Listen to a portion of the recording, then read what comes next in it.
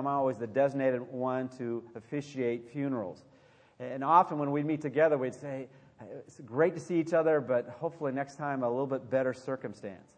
Well, we had that last summer. We went up to Washington in a beautiful area. It was right on the Hood Canal, and all the family was there, and there were boats and all kinds of things to do. That was one of the reasons the reason actually, that I decided to learn how to scuba dive. And that weekend was just amazing. And one of the things happened as we were concluding that weekend is Steve, Alice's cousin, was trying to persuade us that when we would retire, that we would move up there. And as we were looking at just the mountains and the water and just the sunsets, it was just amazing.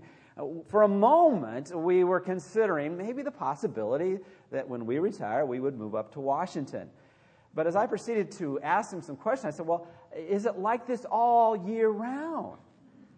And then he proceeded to tell me, well, really, it's only like this 1 month out of the year. The other 11 months, it's just raining constantly and then snow everywhere. Well, you know, I could get used to a little rain being a native of California, but 11 months out of the year, that would be a challenge. And when you think about it, when we're in California, we don't get a lot of rain. In fact, when it does rain, and we'll ask each other, well, are you liking the rain? Usually the response back I will hear from people, well, we really needed it. Well, you know, we can get used to a little bit more rain than we presently experience, and we can particularly welcome rain when we recognize that we need it, all the plants around us. But think for a moment, asking that question of Noah after he got off the boat. What do you think about rain? Now, first of all, that was the first time not only he had experienced, but everyone in terms of recorded human history had never experienced rain. As far as we know and kind of visualize how God did it, there was kind of a water canopy in which there was a mist, and there was opportunity for God to make sure water came from below as well as within that water vapor, that they had never experienced rainfall. And so as you're considering that, as people might interview him and say, hey, well, what do you think about rain? He might say, well, you know, the last time it happened, it was kind of a traumatic experience. We had to run into this boat called an ark, and we were on it for 371 days, and there was devastation everywhere. And just think about it, you know, and the whole season's changed after the flood. Can you remember the next time, just think about the next time maybe some raindrops would start to fall? He would run, Mrs. Noah, we better get the kids and get in that boat again. Because all he had seen was devastation as it relates to rain. Well, as you think about that, and we talked about that a little bit last week, when they got off the boat, God wanted to assure them of His love and provision for them. And when He did that, really, He gave them some promises.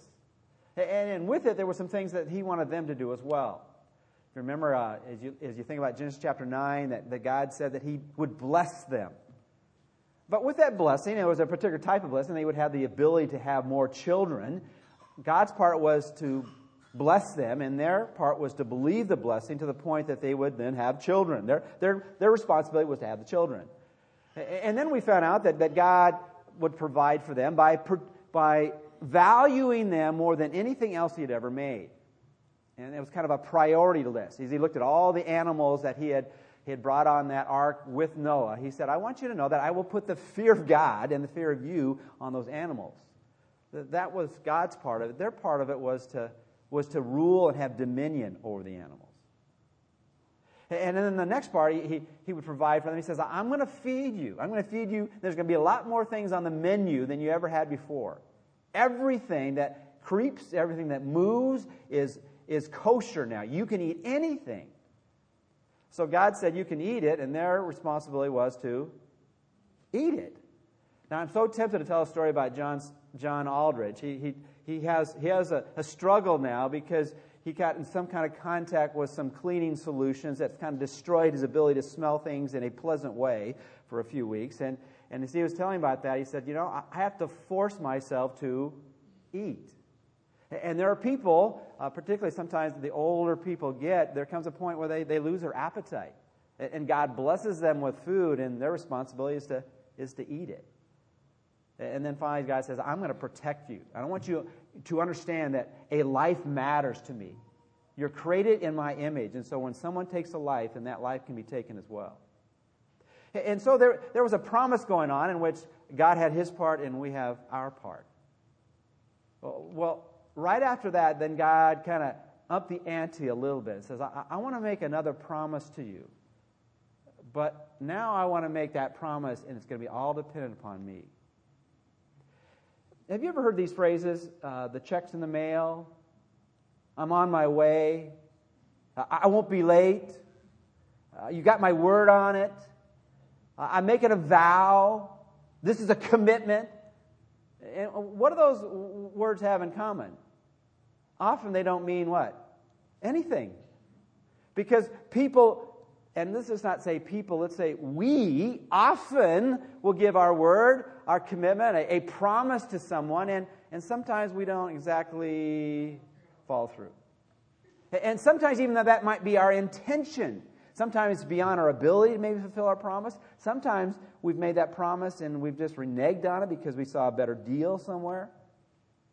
And so as God began life again with Noah and with all humankind, he wanted to give them a promise that they could count on. And what we have in Genesis chapter 9 is God giving what he has done in numerous ways throughout the Old Testament and New Testament. He makes a covenant with his people. And so if you have your outline this morning, we're going to try to race through some things. And let me just give you a word of warning. It's going to sound rather technical to begin with, but there's a simple, powerful point that God wants to really penetrate our hearts with this morning. We are so used to people breaking their word, not fulfilling their vows or their commitments or the things they promise to do. And after a while, we kind of reflect back and say, I wonder if God's like that. Can I really trust that God will do what he has said he will do? Well, God loves to have object lessons, and we're going to have some experience with an object lesson called the communion table toward the end of our worship time together. But he wants us to know in the depths of who we are that we can count on him and we can count on his words. And let me just throw this in for now. Obviously, we're talking about God making a covenant, but there are many promises God has given. I was doing a survey with some of our people a while back, and I asked them, well, what's your favorite promise? And there were a varieties that came up, but there was one that came up over and over and over again. And unbeknownst to many people, it's repeated over and over and over again. Probably the most familiar place it's found, you might not know the reference, but you know it's in the New Testament, is in Hebrews chapter 13:5, where God promises, that Jesus promised, I will never leave you or forsake you. And what's God saying there is that God's presence will be with you always. The first time I'm aware of it being stated that clearly is in Genesis chapter 28, the book of beginnings, in verse 15, where God gives that promise to Jacob and says, I'm not going to leave you. I will fulfill everything I've said to you. My presence will be with you always. I will never leave you nor forsake you. But we've all experienced times where we felt, well, where's God? God, you're not showing up. Where are you during the darkest times, if not for me, for people I care about? Just this weekend, a good friend of mine, his son this week has been put in jail. Where is God right now? I was hearing a prayer request just before the service, and Mike works with a man, his employer, that his son was driving up to Lake Arrowhead, and horrendous car crash, basically on life support. And the issue, where is God, and what's going to happen next? And we could list over and over and over again just things that bring us to the core of who we are. And God, what's happening, or why is it happening? What's going to be your next play? And this side of eternity, we will not be able to give specific answers to those questions for ourselves or for others. But we can tell our own lives, our own hearts, as well as those we care about this, that God will always be there. His presence will show up. And we're right in that context where I'm sure Noah was wondering for he and his family. I mean, again, when's the hammer going to fall on us? You just wiped out an entire planet except for us 8. And I'm sure when the seasons begin to come and the raindrops begin to fall, they're wondering, is this the next big one? We live in California where we hear we feel tremors and earthquakes, and we're always wondering when's the big one going to show up? And so God gave them a promise. He made a covenant with them. And here's where I want to get a little bit technical, but I want to give it because this is how God portrays it. We will sometimes use words to somehow up the ante with the things that we say. You know, sometimes if we're talking about something and we're not sure people are really thinking we're serious, and say, no, I'm really promising this. I'm really going to do this. And we'll kind of emphasize it maybe with emotions or with certain words. Sometimes, even if we have a pretty good track record, if we're about to say something other people aren't necessarily going to believe, we'll say, no, I'm telling you the truth. And hopefully realize we always tell the truth. But I'm telling you the truth this time. I'm really telling you the truth. And Jesus did that. He said, truly. Then sometimes say, truly, truly, I say to you. Now, Jesus said in the Sermon on the Mount that all we ought to be able to have to say is yes or no. But we know we need to at times have assurance that what is being committed to will actually come to pass. So what God did is He made a covenant. And we're going to look at that toward the end of the illustrations of this. But there are basically 6 clear covenants in the Scripture. Now, what is a covenant? A covenant literally means when a deal is cut. Remember, we use that sometimes. I'm cutting you a deal. The word berith actually comes from cutting. And we'll see how that's illustrated in the Old Testament. But it really means I'm making a binding promise. I'm all in on this. This is all I'm behind. I'm behind everything I'm saying to you. Now, there are basically 2 types of covenants in the Scriptures. There's 6 of them, but there's 2 types of covenants. We're going to look at the unique one first, and then we're going to look at the other 5 quickly. Basically, the 2 types of covenants, there are covenants that are bilateral and conditional, and then there are covenants that are unilateral and unconditional. And you're thinking, do I really need to know this? Is this really going to be on the test? Yeah, when you get to heaven and God asks you about the covenants, and you say, well, I don't know anything about the covenants. They say, weren't you listening on that Sunday when they were preaching about that in their sermon? They're basically 2 types of covenants.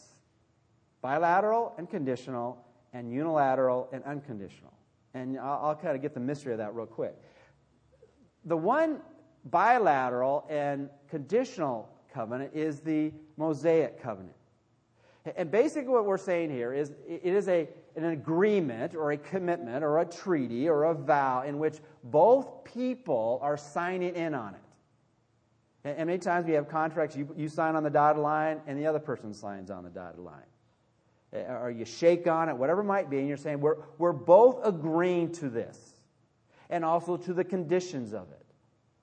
And because of time, we're not going to look at all the passages, but I invite you to afterwards. The Mosaic covenant in Deuteronomy chapter 28, and that's the second giving of this covenant, or the second giving of this law, God says this, if you obey all the conditions of this covenant, I will bless you. And then he goes on and says, now if you disobey the conditions of this covenant, then you'll experience the curses of this covenant. So basically it's saying, bilateral, both people are signing off on it. And then secondly, both sides are to fulfill their sides of the agreement, their sides of the contract.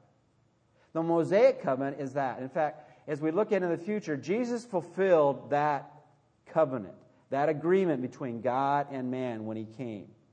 And that covenant has been completely fulfilled. And the people of Israel throughout the Old Testament experienced the blessings of God and the consequences for not being obedient, because it was a bilateral. Both had their parts, and it was conditional. You were to do your part, and God was supposed to be doing His part.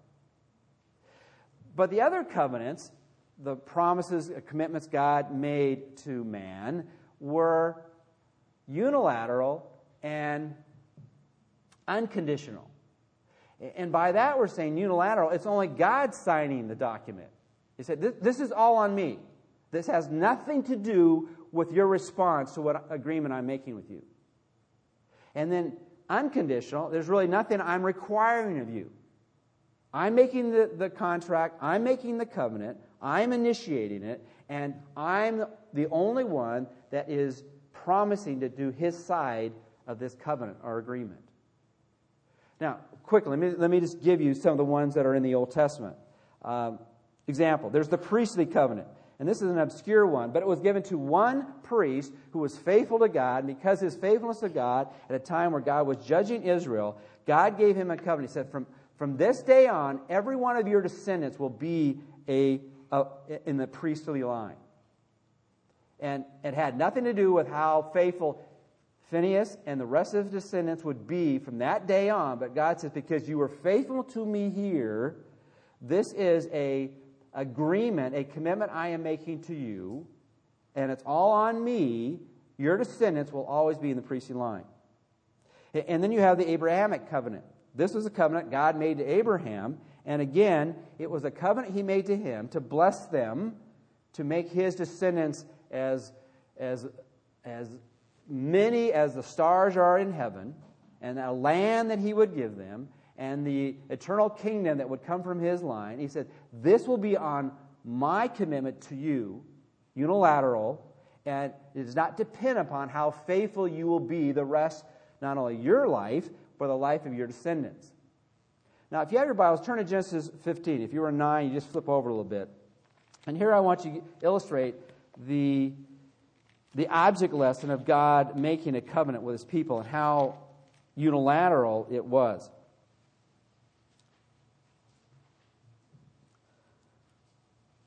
Starting in verse 7, he says, Then he said to him, I am the Lord who brought you out of Ur the Chaldeans to give you this land to inherit it. So this is one of the things He's promised. I'm going to give you a land. This land will be yours. And he said, Oh, Lord God, how shall I know that I will inherit it? So right off the top, God's making a promise, and Abraham, being very honest, sometimes we hide what we're thinking and what we're feeling. He's saying, no, I'm not sure you can fulfill your part of this bargain. How do I know I'm really going to get what you're promising me? And so God says, verse 9, bring me a 3-year-old heifer, a 3-year-old female goat, a 3-year-old ram, turtle dove, and a young pigeon. Then he brought all these to him and cut them in two. Remember I said a berith or a covenant was cutting a deal? This is where that word comes from. Down in the middle and placed each piece opposite the other. But he did not cut the birds in two. And when the vultures came down on the carcasses, Abraham drove them away. Now I want you to picture what has happened. God has just been challenged by Abraham. How do I know I'm going to inherit this land that you're promising to me and my descendants? I don't have anything right now. It's hard to imagine that I'm going to have this land. He said, okay, let me give you an object lesson. Get these animals, and I want you to gut them out, slice them in two. And then we're going to put in this ravine. I want you to put one side of the animal that you cut on one side and the other side of the animal on the other side. Now, when he got to the two birds, the turtle doves and the doves, they were a little small. So he said, okay, just take two of each and throw one on one side and one on the other. They're dead. Okay, and so there's carcasses on both sides. So basically what you have here is you have animals split apart, and they're on two sides of a gully. And vultures are coming in to consume them, and they get the vultures away. Now, what happens next is, now when the sun was going down, a deep sleep fell upon Abraham. And behold, horror and great darkness fell upon him. Then he said to Abraham, Know certainly that your descendants will be strangers in a land that is not theirs, and will serve them, and they will afflict them 400 years. Afflict them. In his dream, he's telling them what he's going to do. And also the nation whom they serve, I will judge afterward. They shall come out with great possessions. Now as for you, you shall go to your fathers in peace, and you shall be buried at a good old age. But in the 4th generation they shall return there, for the iniquity of the Amorites is not yet complete. Which is an interesting story, because this is exactly what happened as you read through the book of Genesis and into Exodus. And it came to pass, when the sun went down and it was dark, that behold, there appeared a smoking oven and a burning torch that passed between those pieces. On the same day the Lord made a covenant with Abraham, saying, To your descendants I have given this land, from the river of Egypt to the great river, the river Euphrates, and then he describes the various lands in which they'll have. Now, what I want you to understand is he put Abraham to sleep. Now, if two people were making a bilateral and conditional covenant or promise, both of them would walk down that particular gully, and what they would be saying, if I don't fulfill my side of this covenant, if I don't fulfill my promise, may you do to my body what we just did to those animals. May you cut me up and split me apart. But what God did, he gave Abraham a great sleep, and instead of both of them walking down the middle of that gully, it was only God who walked down the middle of that gully. And God would say, you may do this to me if I don't do my part of the promise. So when we think of any of the promises, when God doesn't fulfill his promises, who does that reflect on? God and God alone. Now, there are other places in God's Word which speaks about the things that we are to do and the things that God has promised he will do. But there are certain promises to his people that are unconditional and only on his side in terms of making that happen. And one of those covenants is with Phinehas, being the priestly line, the promises to Abraham. And just looking at a couple of others real quickly, the Davidic covenant. And if you're going to look at these passages afterwards, I put down the wrong reference. It's not 2 Samuel 12. It's 2 Samuel 7, 15 through 16, and 15 through 26. The statement of it being a covenant is found in Psalm 89, verses 3 and 4, in which God basically says to David, not basically, he does say to David, it's going to be from your descendants in which the everlasting kingdom will come. And it was from the line of David that Jesus came. And as we look at the Old Testament always points us to Jesus and God's promise that he was going to send a deliverer, a redeemer. And it was always going to be on God's part, not our part. It was a unilateral promise. It was an agreement he was making. It was unconditional. It was not dependent upon what we would do. God was going to send the redeemer. And then you have the Noahic covenant. There are 6 covenants. One of them is bilateral and conditional, the one in Mosaic. If you do your part, I'll do my part. If you don't do your part, you'll get the consequences of what you've done.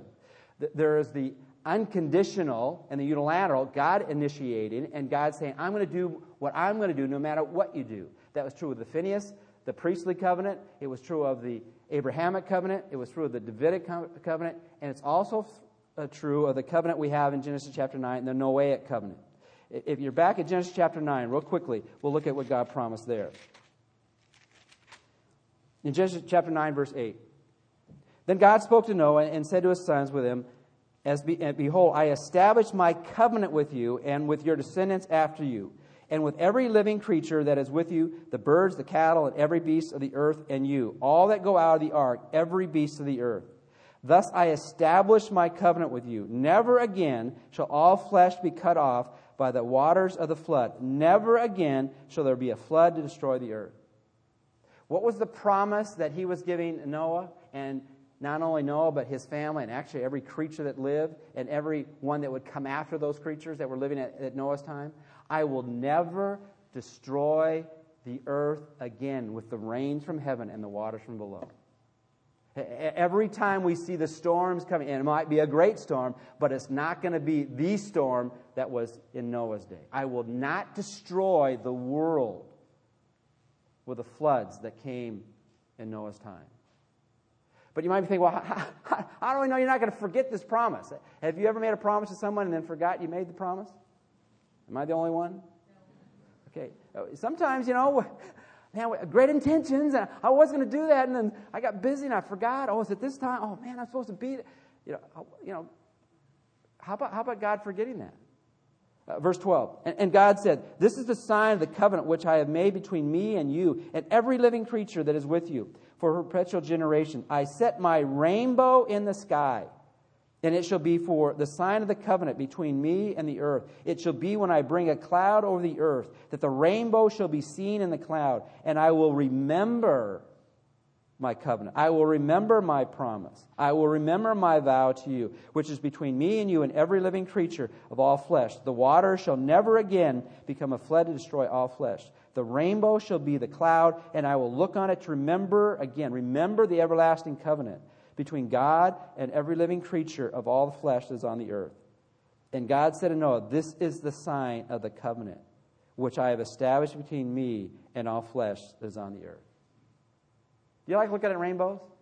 I mean, aren't they amazing? I mean, they're incredible. And throughout history, people have been fascinated by rainbows. Actually, the word for rainbow in the original language is not rainbow, it just means bow. It really has the idea of that which you use in battle. And God hung that in the sky and said, the battle that I had with mankind, in which I came to destroy, and bows during the days of war were instruments of death, that will not happen again. But people have said all kinds of things as it relates to rainbows. Some people look at it because it goes from the earth up into the skies and say it's a stairway to heaven. All right, sounds like a Rolling Stones, song. Okay, some look at the rainbow and they think of the Irish leprechauns, right? Irish leprechauns, and there's a pot of gold at the end of the rainbow, and if you can just get there, you get the pot of gold. Actually, in the European countries, they have a little bit of spin on that, and then they believe the angels put the pot of gold at the end of the rainbow, but the only one who's ever going to possibly find the pot of gold at the end of the rainbow will be a man who somehow lost his clothes. I don't recommend trying that, but anyway, that's the other European countries sometimes look at that and they say if you can somehow walk from one side of a rainbow to the other side, in terms underneath it. Have you ever tried doing that? Find the rainbow and kind of go from one side to the other side? Actually, physically impossible to do that. But if you could somehow do that, the legend is if a man is able to do that, he will instantly turn from a man to a woman. And if a woman does it, the woman will turn from a woman to a man. I don't suggest trying that either. But there's all kinds of things but God has put it very plainly what the rainbow is. It's a sign from Him that when He makes a promise, when He makes a covenant, particularly the covenant in which He said, this is what I'm initiating. And not only am I initiating, I am putting no conditions on you. Have you ever thought about it from what kind of a performance standard would it be? It's, I'm going to do everything I can so that the floods don't ever come again. Man, what a burden to go through the rest of your life. I don't want to mess this up because all the rains will come. Because you don't never have to worry about that again. Because when I make a promise, it's like cutting all these animals and splitting them apart. And may that happen to the God of the universe if God is not faithful to His promise. But as you look at the covenants, you have the Mosaic covenant, which is unique, it's conditional. And then you have the other covenants, the priestly covenant, the Abrahamic covenant, the Davidic covenant, the Noahic covenant. And then you have the covenant that brings us to a place like this on a Sunday morning. It's the new covenant. It's the covenant that every other promise led up to, in which God says, okay, I've done everything else to show you that you can't make it on your own. You are not good enough to reach my standard. You can't take a written law and obey it well enough to be good enough to measure up to a standard that's way beyond you. And what I'm going to do is I'm going to take that law, instead of having put it on tablets, I'm going to write it on your heart. And I want you to understand that to live the life that I want you to live, it comes from the inside out. And I want you to know that I'm going to make it very clear that your body, I'm not going to try to force you to worship me in temples made with hands, which are only a picture of what really is important to me. I'm going to make your body that temple of the Holy Spirit who is in you, whom you have from God, and that you're not your own. You've been bought with a price, and therefore you are to glorify God in your body. And I've placed my Spirit within you. And in Hebrews chapter 8, he says, I'm giving you a new promise, a new covenant. And it's a much better one. It's the one that will have an eternal impact, that will fulfill everything I intended for you. God set a rainbow in the sky to look back at the covenant he made with Noah, that he would never send judgment like that again. And as we think of what is the symbol that God's new covenant is, one that we know that he won't forget, but that we would not forget. There are two object lessons that God has given. One is the communion table, and the other is baptism. Turn your Bibles to 1 Corinthians chapter 11.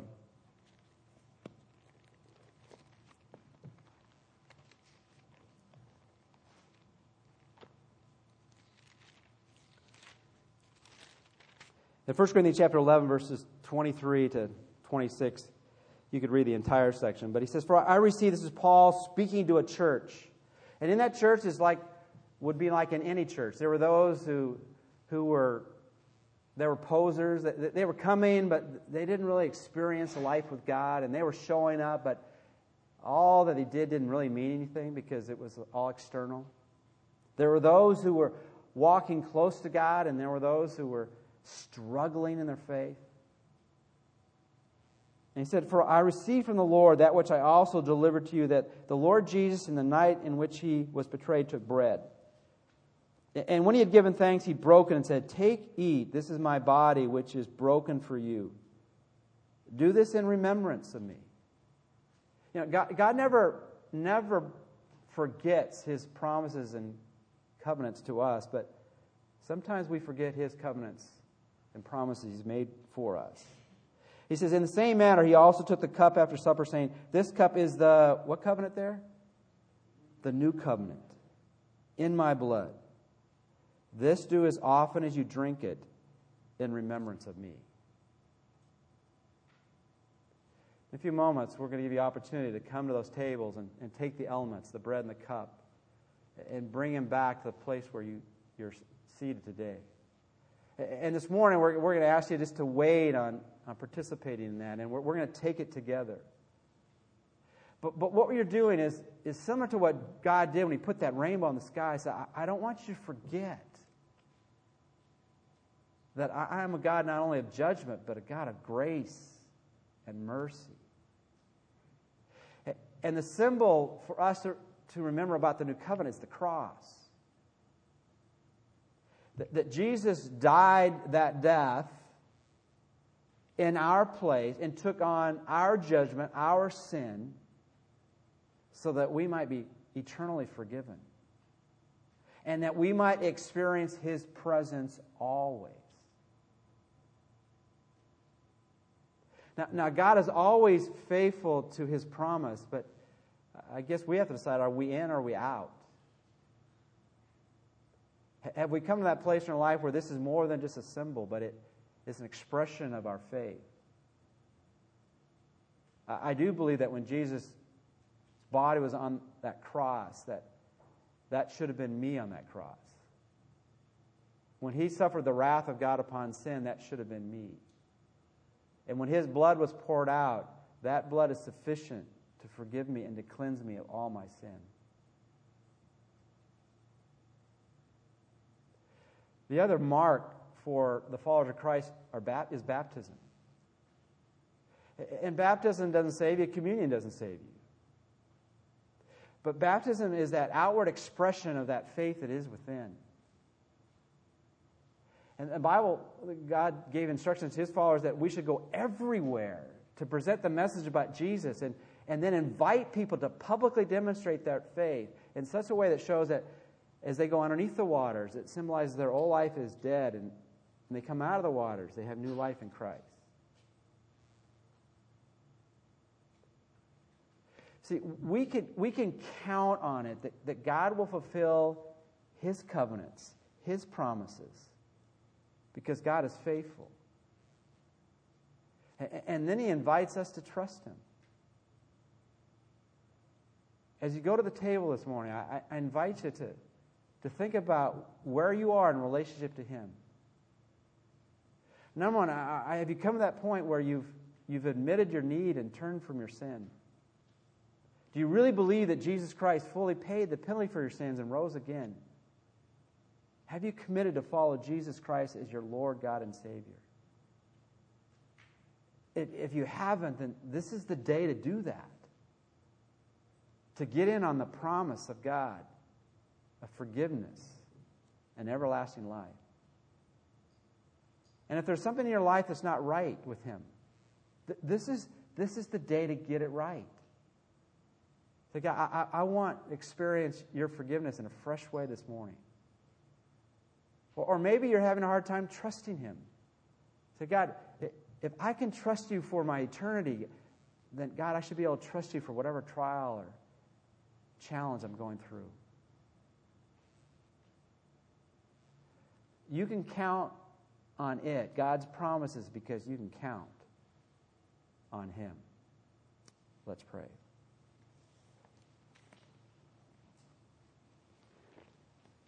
Father, you are faithful. And even when we are faithless, because you are faithful, you will fulfill all that you have promised to those who know you and love you. Father, if there's anyone here on the fence this morning, might they decide completely and fully to trust you. Not only for their relationship with you, but for life with you. Help this be an act of worship as we remember what you did on the cross for us. In Christ's name we pray. Amen.